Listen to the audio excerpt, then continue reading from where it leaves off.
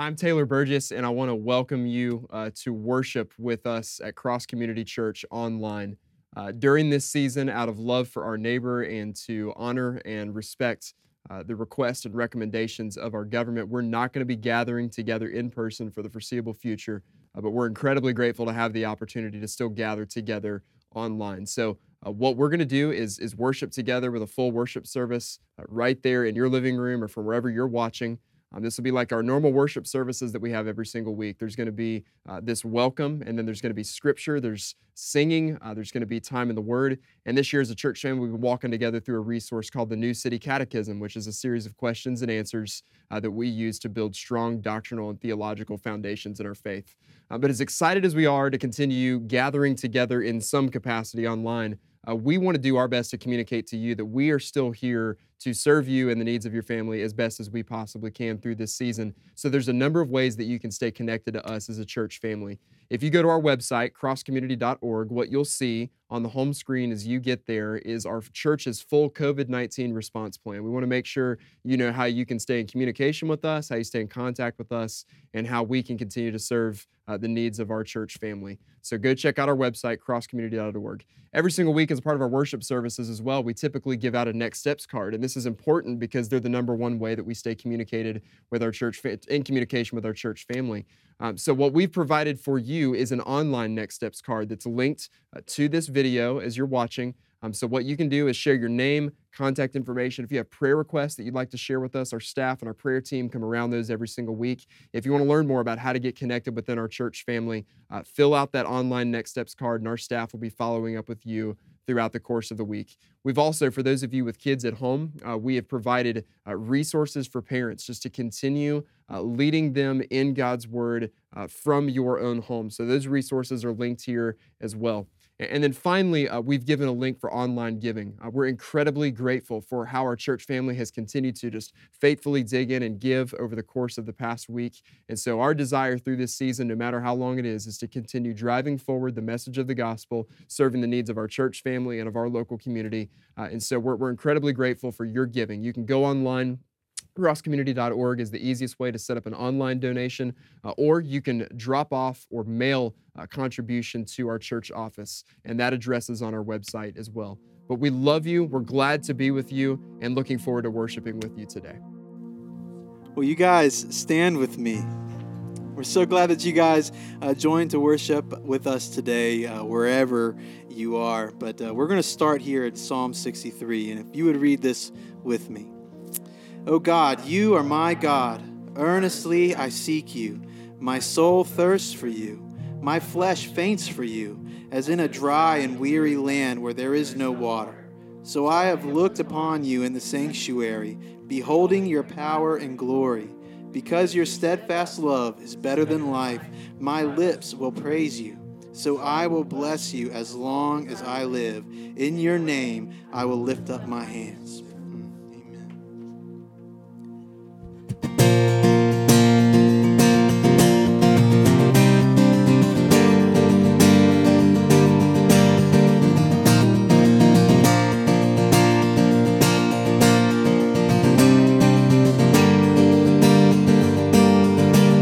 Let's worship our King. Come, let us worship our King. Come, let us bow at His feet. He has done great things. See what our Savior has done. See how His love overcomes. He has done great things. He has done great things.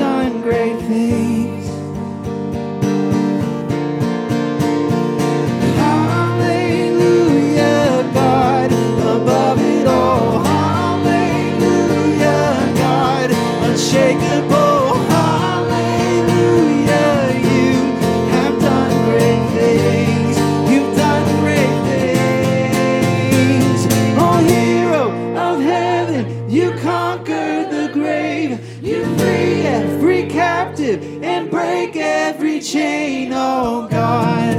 You have done great things. We dance in your freedom, awaken in life.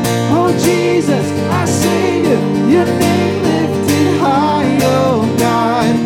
You have done great things. You have done great things. Oh God, you do great things. Amen. What a great God He is, who loves us, and He is near to us through all situations and in every moment. He is working all things together for those who call on His name. And what assurance we have in Him that we are never alone and that He holds us in the palm of His hand. And that verse we read together in Psalm 63, it ended with this: I will bless you as long as I live. In your name, I will lift up my hands. And I know today we are worshiping together in a lot of different places. But can we lift our hands together in unity and bless our great God? So wherever you find yourself today, just lift up your hands and say, Lord, I bless you. Say, Lord, I bless you. Is there anything at all that God has done for you in your life that the Lord is worthy of praise and honor? And we say it again, Lord, I bless you. God, in the midst of all that is going on in our world, we bless you. You are not just God when times are easy, but God, you are still God when life gets hard. And we thank you that you are not confined to a space one day a week, but that we are still able to gather as your church with one voice, and we lift our hands and say, we bless you. We thank you that while our church buildings may be closed, the tomb is still empty, which means your church is alive and you are working in us. God, we ask that you meet us today, wherever we may be, and grant us a greater understanding of who you are and deepen our love for you through Jesus Christ, who lives and reigns with you and the Holy Spirit, one God, forever and ever. Amen. Amen. You guys can have a seat. Well, guys, we're going to continue in our catechism. We have our question up here. I'm going to read the question, and then you guys repeat back with me the answer. Can anyone keep the law of God perfectly? Since the fall, no mere human has been able to keep the law of God perfectly, but consistently breaks it in thought, word, and deed. This comes from Romans 3:10 through 12. None is righteous, no, not one. No one understands, no one seeks for God. All have turned aside, together they have become worthless. No one does good, not even one. And when we sit here and we think about the perfect law of God, how beautiful it is, knowing that it is for our best that God delivered that to the people of Israel first, and then just as time traveled down to us, New Testament Christians, that the law is perfect for us. When we keep it, we know that it is best. But the bad news is that we can't keep it. And one commentator says, it's the bad news that stands as the backdrop for the spectacularly good news of the gospel, which brings life and hope. Though we're unable to keep the law of God perfectly, there's one who kept the law perfectly for us. Jesus faithfully obeyed his Father even to the point of death on the cross, so that we who trust alone in him might no longer live under the guilt, power, and bondage of sin, but be set free. And it's no surprise to me, guys, that we land on this question today as we talk about the Son and what the Son is to us. And I celebrate the fact that we are helpless. We have to have a Savior. And as we just worship this great God and King who is in control of everything, we can praise him because he sent his Son, and his Son was faithful. His Son was faithful to us. And we're going to celebrate him. We're going to continue to worship him. So if you would stand with me, we're going to continue in worship of this great, faithful Son.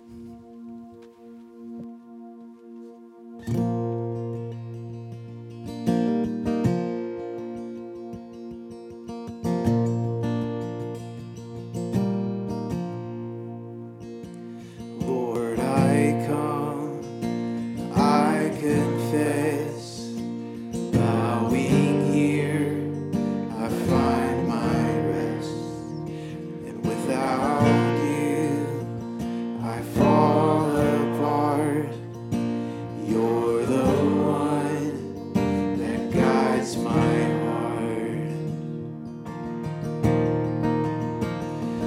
Lord, I need you. Oh, I need you.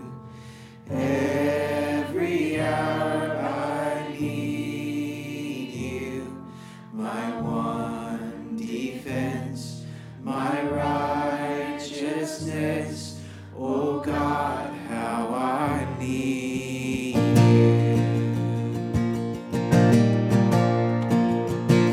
Where sin runs deep, your grace is more. Where grace is found is where you are. And where you are, Lord, I am free. Holiness is Christ in me. 'Cause where you are, Lord, I am free. Holiness is Christ in me. Lord, I need you. Oh, I need you. Every hour I need you. My one defense, my righteousness. Oh God, how I need you. So teach my song to rise to you. When temptation comes my way, when I cannot stand, I'll fall on you. Jesus, you're my hope and stay. Amen. When I cannot stand, I'll fall on you. Jesus, you're my hope and stay. Lord, I need you. Oh, I need you. Every hour I need you. My one defense, my righteousness. Oh God, how I need you. Lord, I need you. Oh, I need you. Every hour I need you. My one defense, my righteousness. Oh God, how I need you. My one defense, my righteousness. Oh God, how I need you. Let's sing that one more time. Lord, I need you. Oh, I need you. Every hour I need you. My one defense, my righteousness. Oh God, how I need you. Amen. Amen. Guys, you can have a seat.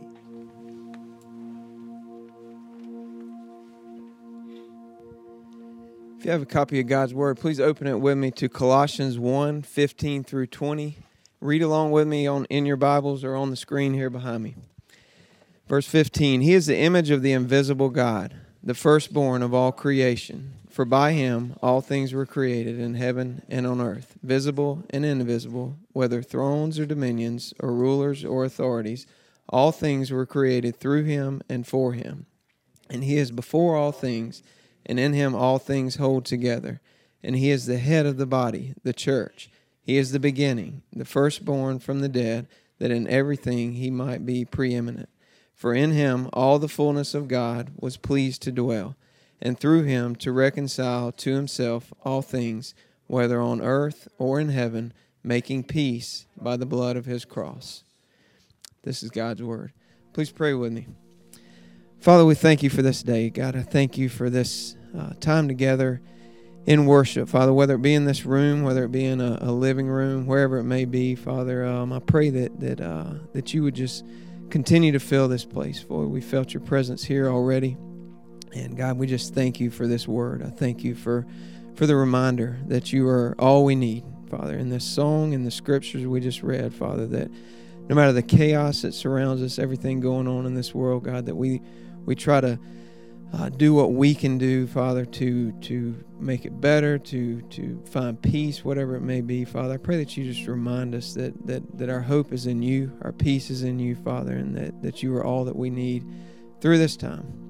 God, I just pray that next few minutes, Lord, as your word is preached, Father, that lives will be transformed. I pray that as we hear your word, Father, that we learn something new today, Lord, and that Lord, that you would just be glorified in the next few minutes, Lord, and in this season that we're in. Ask all these things in your name. Amen.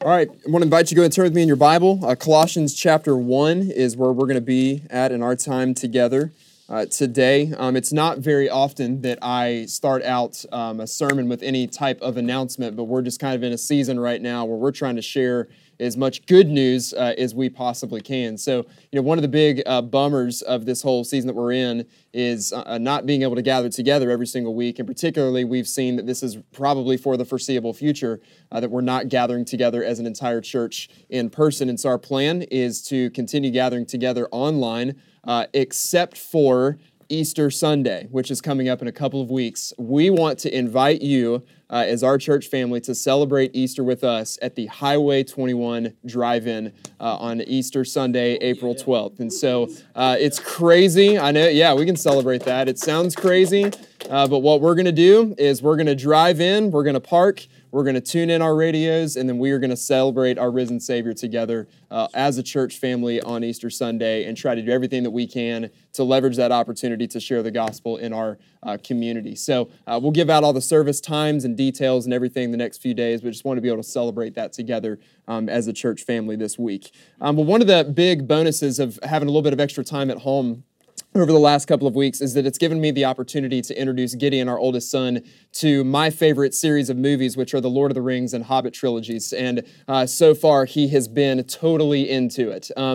This past week, our boys were outside doing sidewalk chalk together, and right on the walkway towards the front of where we go to walk into our house, Gideon had sketched this great picture of Gandalf holding his staff with big, bold letters all the way across, "You shall not pass." And so Gandalf has by far been his favorite character so far. And early on in The Hobbit, there's this really powerful moment between Gandalf and Bilbo as they're getting started on their journey. And those of you who know the story, initially Bilbo did not want to join Gandalf and the dwarves as they were going on this journey because hobbits weren't really ones to partake in adventures together. And Bilbo really enjoyed the comfort of being at his home. But after Gandalf and the dwarves had left to go on their journey, ultimately he decides that he wants to go with them. And so he catches up with them to where they were as they were traveling. But as they get started there, he yells, "Stop." And he says, "Hey, we've got to head back to the Shire," because he realized that he had left one of his most important material possessions, which was his pocket handkerchief. But in that moment, Gandalf looks at Bilbo, and this is what he says to him. He says, "You will have to do without pocket handkerchiefs and a great many other things before we reach our journey's end, Bilbo Baggins. You were born to the rolling hills and little rivers of the Shire, but home is now behind you. The world is ahead." And there's a word here, I think, from the great theologian Gandalf that is for the church today. Because right now, the church is in a season where in a lot of ways we've left the comfort of home. In the same way that Bilbo was born into the rolling hills of the Shire, many of us have been born into the material excess of religion. And right now, we're in a season where the Lord has brought us to a place and taken us on a journey where we're having to leave behind a lot of the material comforts of the place that we call home. But Jesus in Luke 10 puts the whole world in front of us. And he tells us that the harvest is plenty. He tells us in his word that the fields are white for harvest. And he's put the world in front of us, and for a season, we're going to leave some comfort behind. So last week, we began this message series just really impromptu out of a desire to really press into what God is doing during this season and not think that this is just something that's normal, because I think we've all figured out over the last couple of weeks, like, this is not normal, right? Like, we can pretend that it's normal all we want, but having our kids home all day long during the school year, for most of us, it's not normal. It's not normal that a lot of you are watching this online, that there's just a small group of us gathered here on a weekday to have our worship gathering together. It's not normal. It's clear that God is doing something unique within this generation. And so we as a church family want to do everything that we can to lean into the work of God in our world. So last week, from Acts 4, we saw that through this season, God has still given us all that we need. He's given us all that we need to continue driving forward the mission of the church and the message of the gospel, because He's given us Jesus, He's given us His word, and He's given us each other. And so Lord willing, what we're planning to do the next few weeks is spend 1 week on each one of those things. And so today we're going to be looking at how we have Jesus and He is all we need. Many believe that Colossians 1, verses 15 through 20, were words that were sung as an early Christian hymn, because the passage is just saturated with praise of Christ, and it's delivered in a really poetic tune. And that's evident here in Colossians 1:15 when Paul says that Jesus is the image of the invisible God.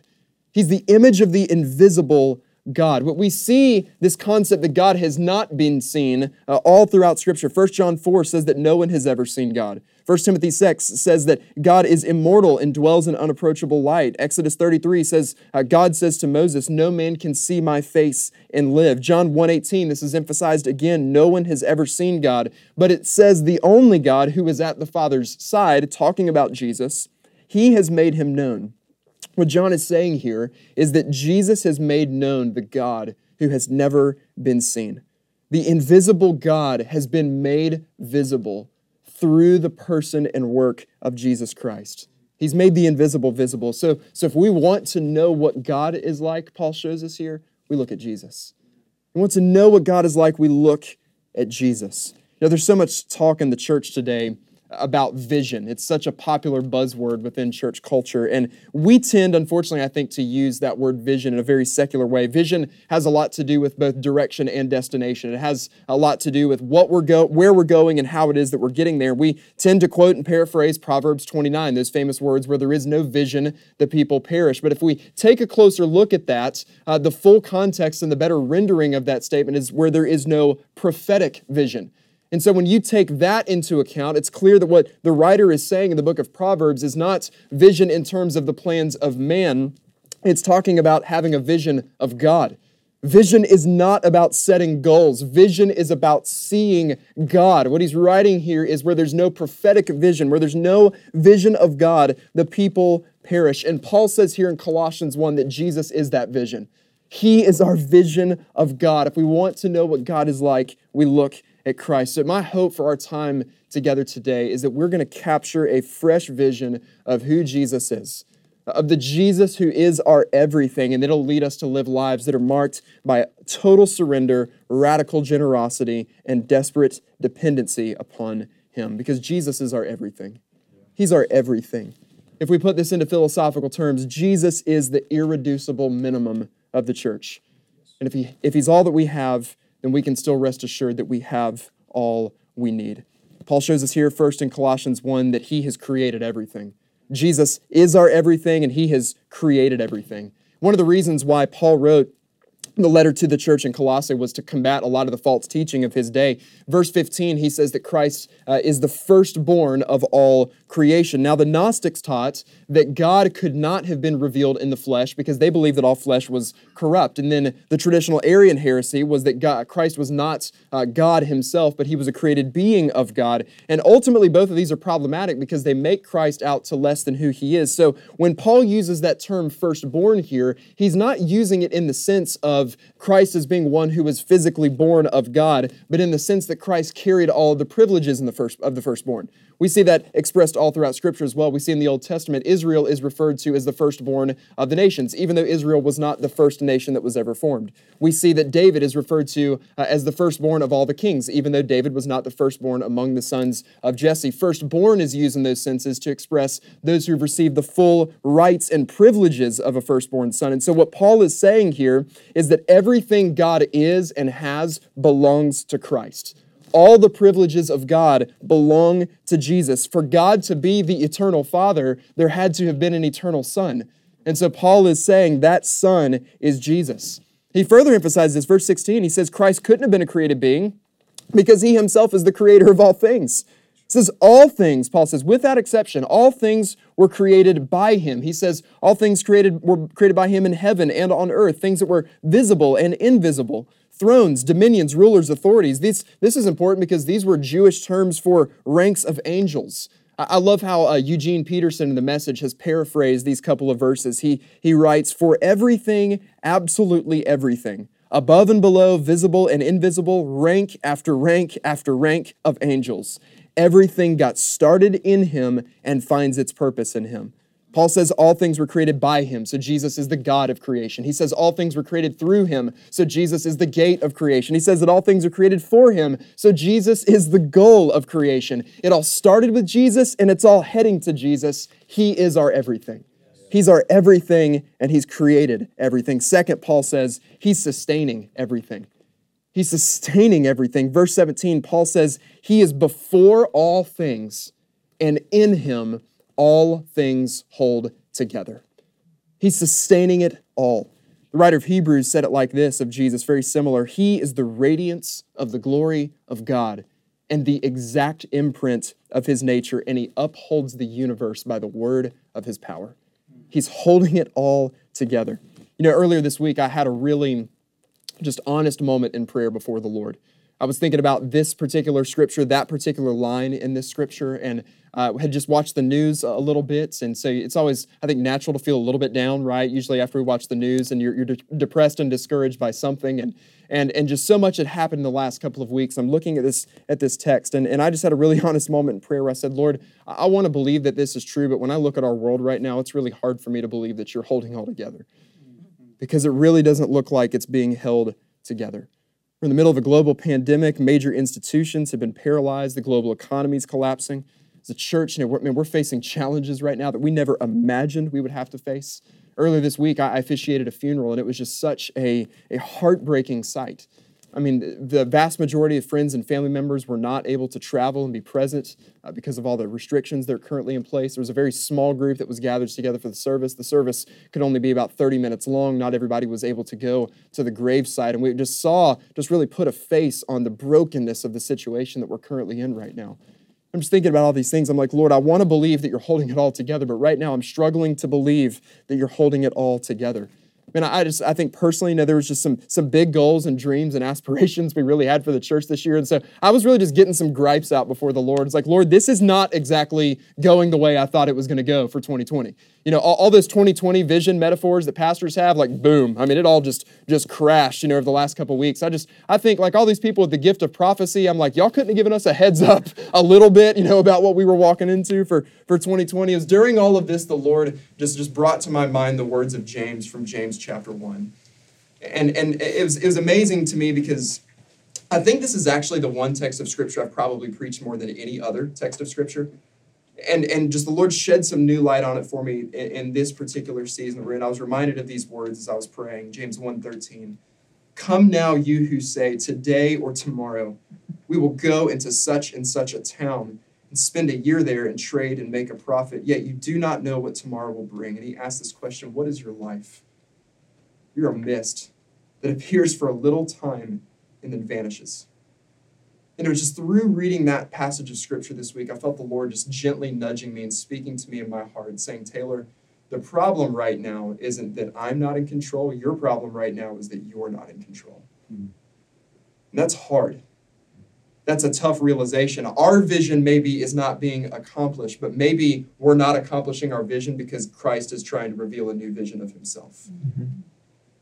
He says, I'm in control of this. That's humbling, but it's good news. Because what that tells us is, man, all of us right now who feel the pressure to hold it all together, to hold our job together, to hold our family together, to hold the church together, we can let all of this go because we can rest assured in the promise that Christ is holding all things together. Amen. He's not going to let this go, and we can be confident that he's sustaining all things. Third, Paul shows us he is first in everything. Verse 18, he says, Jesus is the head of the body, the church. I needed that reminder so much this past week. I'm not the head of the church, Jesus is. Our staff and our elders are not the head of the church. Jesus is. No pope is the head of the church. No bishop is the head of the church. No pastor or minister is the head of the church. Jesus is. As the head of the church, he's the one who gives us vision. He's the one who gives us direction. He's the one who gives us organization. Now, there's a pretty simple reason why you'll never see our church family embark on one of those I Love My Church campaigns. And the simple reason for that is because the church doesn't belong to us. It belongs to Jesus. Amen. It's not my church. It's not your church. It's his church. Not one of us in this room, no one watching this online, none of us paid for the church at the cost of our own life. Yeah. Jesus has done that. This church belongs to him. How about instead of I love my church, I love the church? Or better yet, I love his church. Buy me that t-shirt. I'll wear that one. This church belongs to him. He's the head, not us. So it's his church, not ours. Paul says in verse 18 that Jesus himself is the beginning. This reflects what we find in John chapter 1, that Jesus is the eternal Word of God who has always existed from the beginning. Paul says he's the firstborn from the dead. Jesus is the first and only to conquer the grave. And because of this, Paul says he is preeminent in all things. He's first in all things. The false Gnostic teachers of this time taught that Jesus was sort of a halfway house to God. He was a way to God, but he wasn't exactly God himself. But Paul refutes this in verse 19 because he says that in Jesus, the fullness of God was pleased to dwell. The imagery that really comes to mind here is from the Old Testament, how the fullness of the glory of God would come and fall and fill the presence of the temple. And in the same way, Paul says the fullness of the glory of God is full in Christ. This word fullness was really important to the Gnostics. The Greek term that Paul uses here for fullness of God meant the sum total of all divine power and attributes. And the word dwell that Paul used meant a whole lot more than to simply reside or live or abide. It meant to be at home permanently. So let's pull that together. What Paul is saying is that the sum total of all the divine power and attributes of God were pleased. They were happy to be at home permanently in Jesus Christ. Jesus is our everything. He's not just the start, he's the finish. He's the Alpha and he's the Omega. He's the beginning and he's the end. He's the first and the last. He says, follow me, and then he says, I am the way, the truth, and the life. So he is both where we're going and he's how we're getting there. He's our direction and our destination. Jesus is everything. He's everything. And Paul says forth here that he is restoring everything. Let's read together verses 19 and 20. Paul writes, for in him all the fullness of God was pleased to dwell, and through him to reconcile to himself all things, whether on earth or in heaven, making peace by the blood of his cross. He's restoring everything. Now, oftentimes, I think what looks like chaos for us is actually control for him. And to know that this is true, we don't need to look any further than the cross. How does Paul say God is bringing about this work of redemption and reconciliation and restoration in our world? He's doing it through the blood of the cross. He's doing it through the blood of the cross. The cross looked like chaos. The cross looked like God wasn't in control. The cross looked like God had lost his grip on the situation, that he'd lost a handle on things, that the Savior had come, but somehow things had gotten messed up and the plan had been thwarted. But the resurrection is the reminder that God was always in control. And just think about this for just a moment. You know, we're in this moment where it's so easy to look around, and just ask of our world, like, man, how could things possibly get any worse than they are right now? And it's in a moment like this, we need the reminder. Church, the worst thing that could ever have happened has already happened. It's when the perfect, spotless, innocent Son of God was murdered, executed, and killed on a cross for our sins. This was the darkest day in human history, but how did God respond to the worst thing that's ever happened? With the best thing that's ever happened. Because 3 days later, Jesus walked out of the grave. He triumphed in victory over the grave. The time is coming when Christ is ultimately going to crush all rebellion against the plans and purposes of God. And the promise for the believer in Jesus Christ is, man, this world is as bad as it's ever going to get for us. Amen. Church, this is as close to hell as you and I are ever going to be. And we can rejoice even through this suffering because we know that there's a greater hope waiting for us in glory through Jesus Christ, who's reconciling and restoring all things. We have everything we need in Christ. We have everything we need in Christ. And this is going to be tested for us as individuals and as a church family in the coming days and weeks and months ahead, probably more than any other time in most of our lives. Do we truly believe that this is true. So what I want to give us just as response and application, I want to give us 3 marks of those who truly believe that Jesus is everything. If we believe in Jesus, we're going to be marked by a few things, and these are things that I hope will carry us and define us as a church family through this season. The first mark is of unconditional surrender. Those who believe that Jesus is everything are marked by unconditional surrender. If you look at this passage, Paul uses a lot of very definitive, comprehensive language. He says of Jesus, he is the first in everything. He's the firstborn of creation. He's the firstborn of the dead. He's preeminent or first in everything. And so I want to ask all of us to think about this. Be honest with yourself. Is the one who is first in all things first in your life? Is he first in every area of your life? Is he first in your home? Is he first in your marriage? Is he first in your family with your children? Is he first in your job? Is he first in your finances? Is he first in your relationships? We need to ask very honestly in this season, is he first in our church? But let me tell you something that I'm a little bit worried about. It's not what's happening right now. It's what will happen when we get to the other end of this season. What I'm worried about is what's going to happen in the weeks and months ahead. We as a people are going to grow very desperate for God.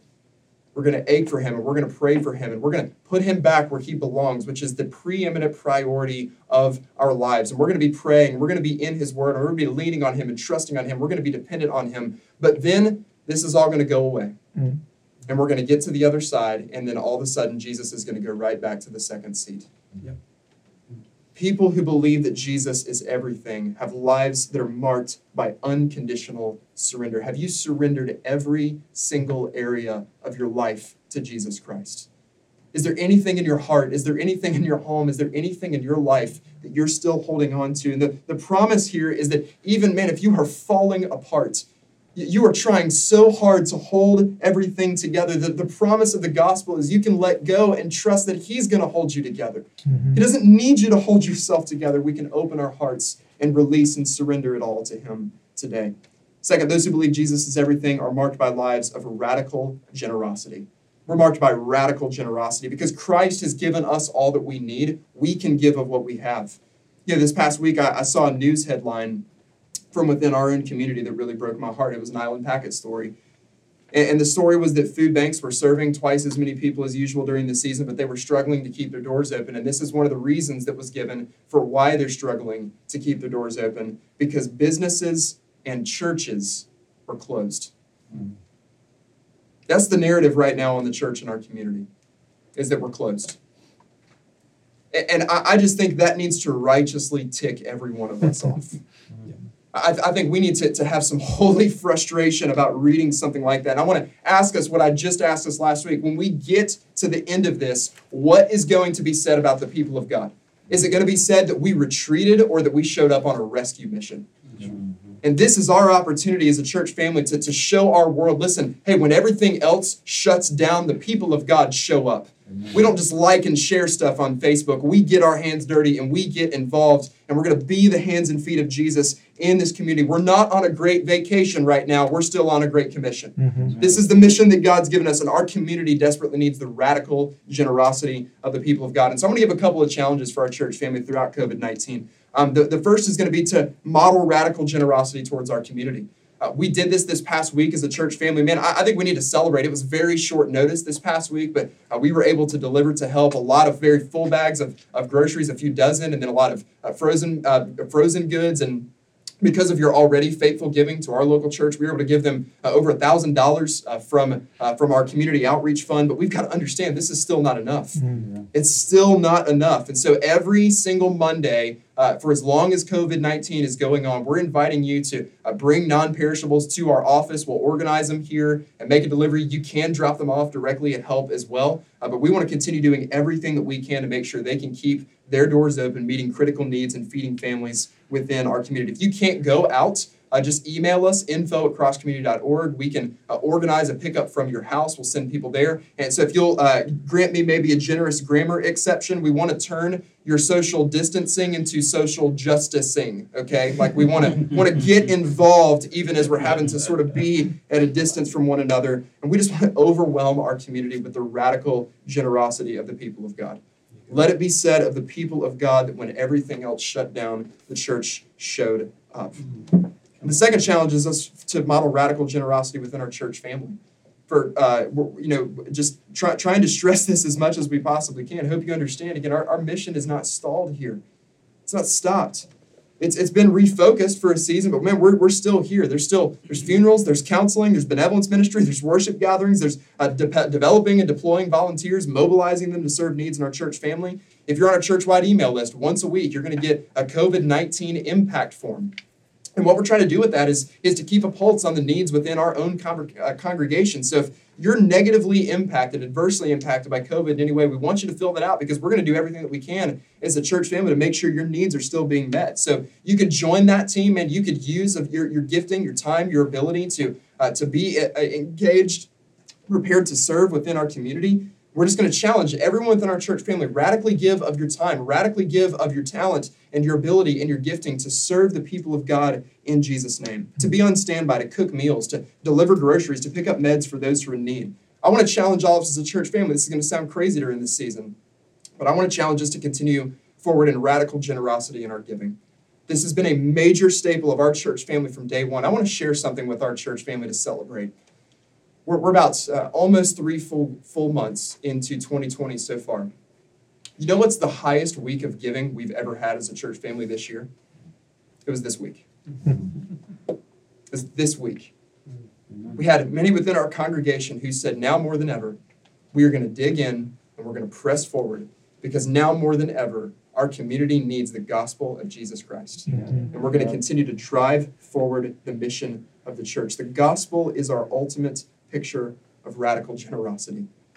God could not have given us more than he gave us when he gave us Jesus. And we're in a season right now where we have the opportunity to put the gospel on display, not just with our words, but with our deeds and with our actions. And we want to paint a beautiful picture of who our Jesus is. So those who believe that Jesus is everything live lives marked by unconditional surrender, radical generosity, and third, desperate dependency. We'll be marked by desperate dependency.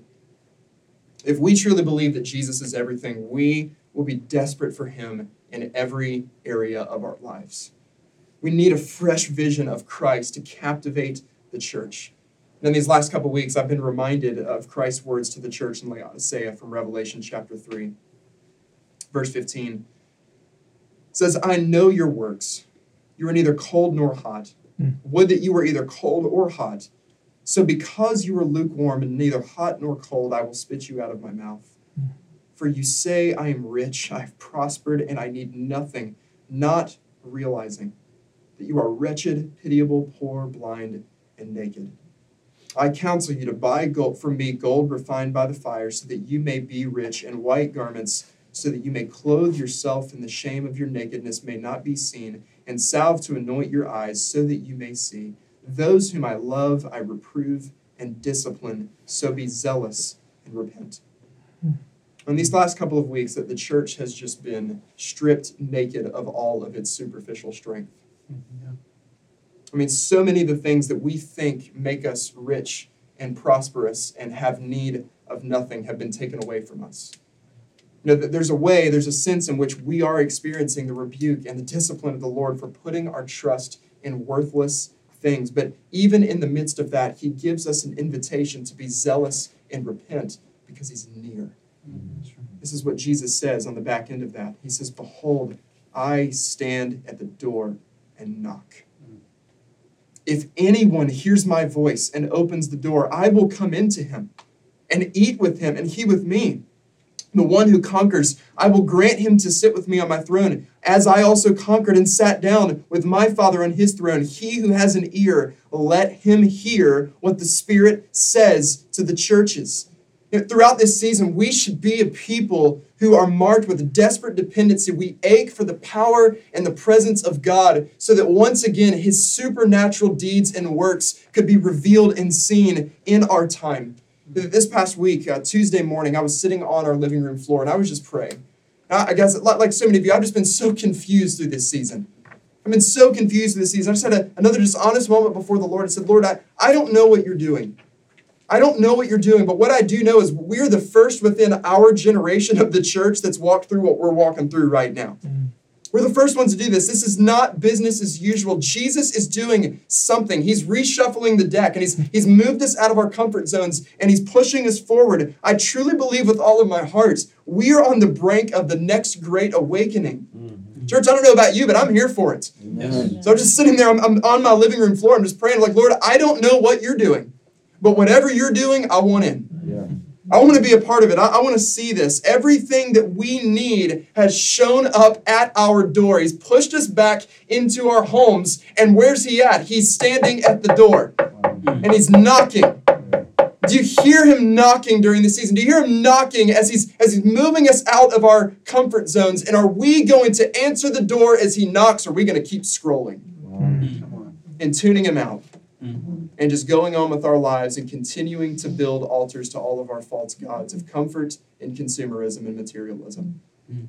Are we as a people going to get on our knees in desperate dependency and cry out to God and beg him to rend the heavens and tear them open and pour out his Holy Spirit on his people and bring revival to our nation?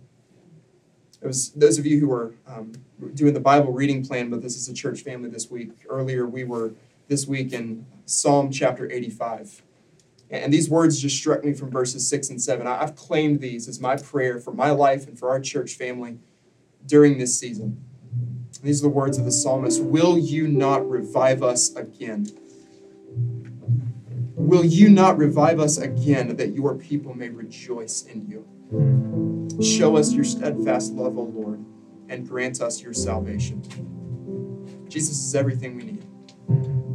He's everything that we need. And so what we're going to do right now as we close up is what we're going to do every single week throughout this whole season. We want to be people who are marked by desperate dependency on Jesus for the power of the Holy Spirit, for the supernatural work of God to be accomplished through his church, the hands and feet of Jesus. And so I want to encourage you just to, whatever across this room or wherever you're at home, is to get the space that you need to get. And we're going to get on our knees and we're going to pray these words together as a church family. We're going to pray these words. We're going to ask God to move on behalf of his people.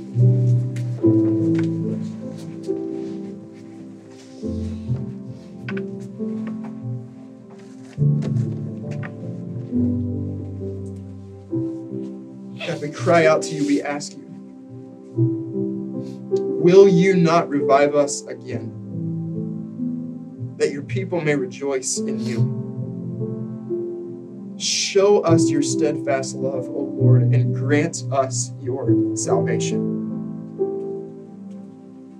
Father, we've been reminded these last couple of weeks of how powerless we are, of how weak we are, of how inadequate we are. And you've reminded us tonight through your word that you are everything. You are all we need.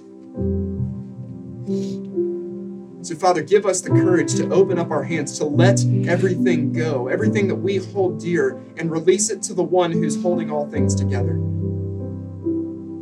Or don't let us believe that your Son is anyone less than who he has said that he is. Father, we walk in his victory. We walk in the confidence and boldness of the power of the Holy Spirit. Lord, we ask during this season, like the church in the book of Acts, Lord, not for relief, Father. We pray for boldness. In the face of opposition, in the face of discouragement, in the face of pain, in the face of uncertainty, would we advance the message of the gospel to the ends of the earth? Father, would you awaken and revive your church? Father, shake us out of our apathy. Lord, knock down every superficial pillar that is holding up the structures that we've built. Father, we lay our vision before you and we beg of you, give us a vision of Christ. And let him be all that we see, because he's all that we need. Father, we cry out to you, or we beg you, we need a miracle. We're in something right now that's bigger than every single one of us, but it's not too big for you. Your word says that your ear is not deaf, that you cannot hear, that your arm is not short, that it cannot reach. So, Father, we ask that you hear the prayers of your people and that you would reach down from heaven and you save. And so, Father, we ask you again, will you not revive us again? That your people may rejoice in you. Will you show us your steadfast love, O Lord, and grant us your salvation? Father, be glorified as we sing. Let the praises of your people be a sweet aroma in your ears. And help the posture that we take now remain the posture of our hearts for as long as we live, as a people who are desperate for you. We ask all these things in the name of the Father, the Son, and the Holy Spirit. And everyone said, amen. Amen. Let's stand and sing together.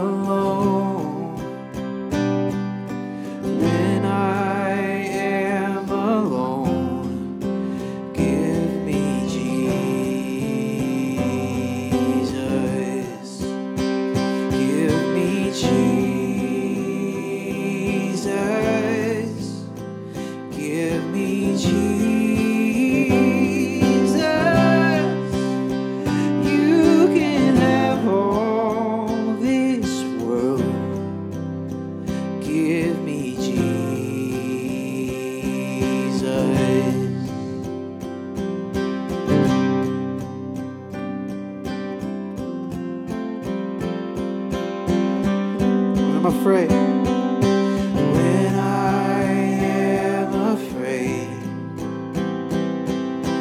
when I am afraid, when I am afraid, give me Jesus, give me Jesus. Give me Jesus. You can have all this world. Give me Jesus.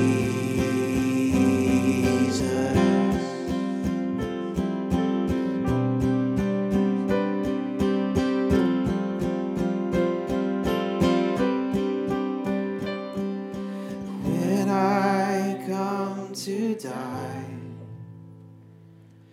when I come to die, when I come to die, give me Jesus, give me Jesus, give me Jesus. Oh, you can have all this world. You can have all this world. You can have all this world. Give me Jesus.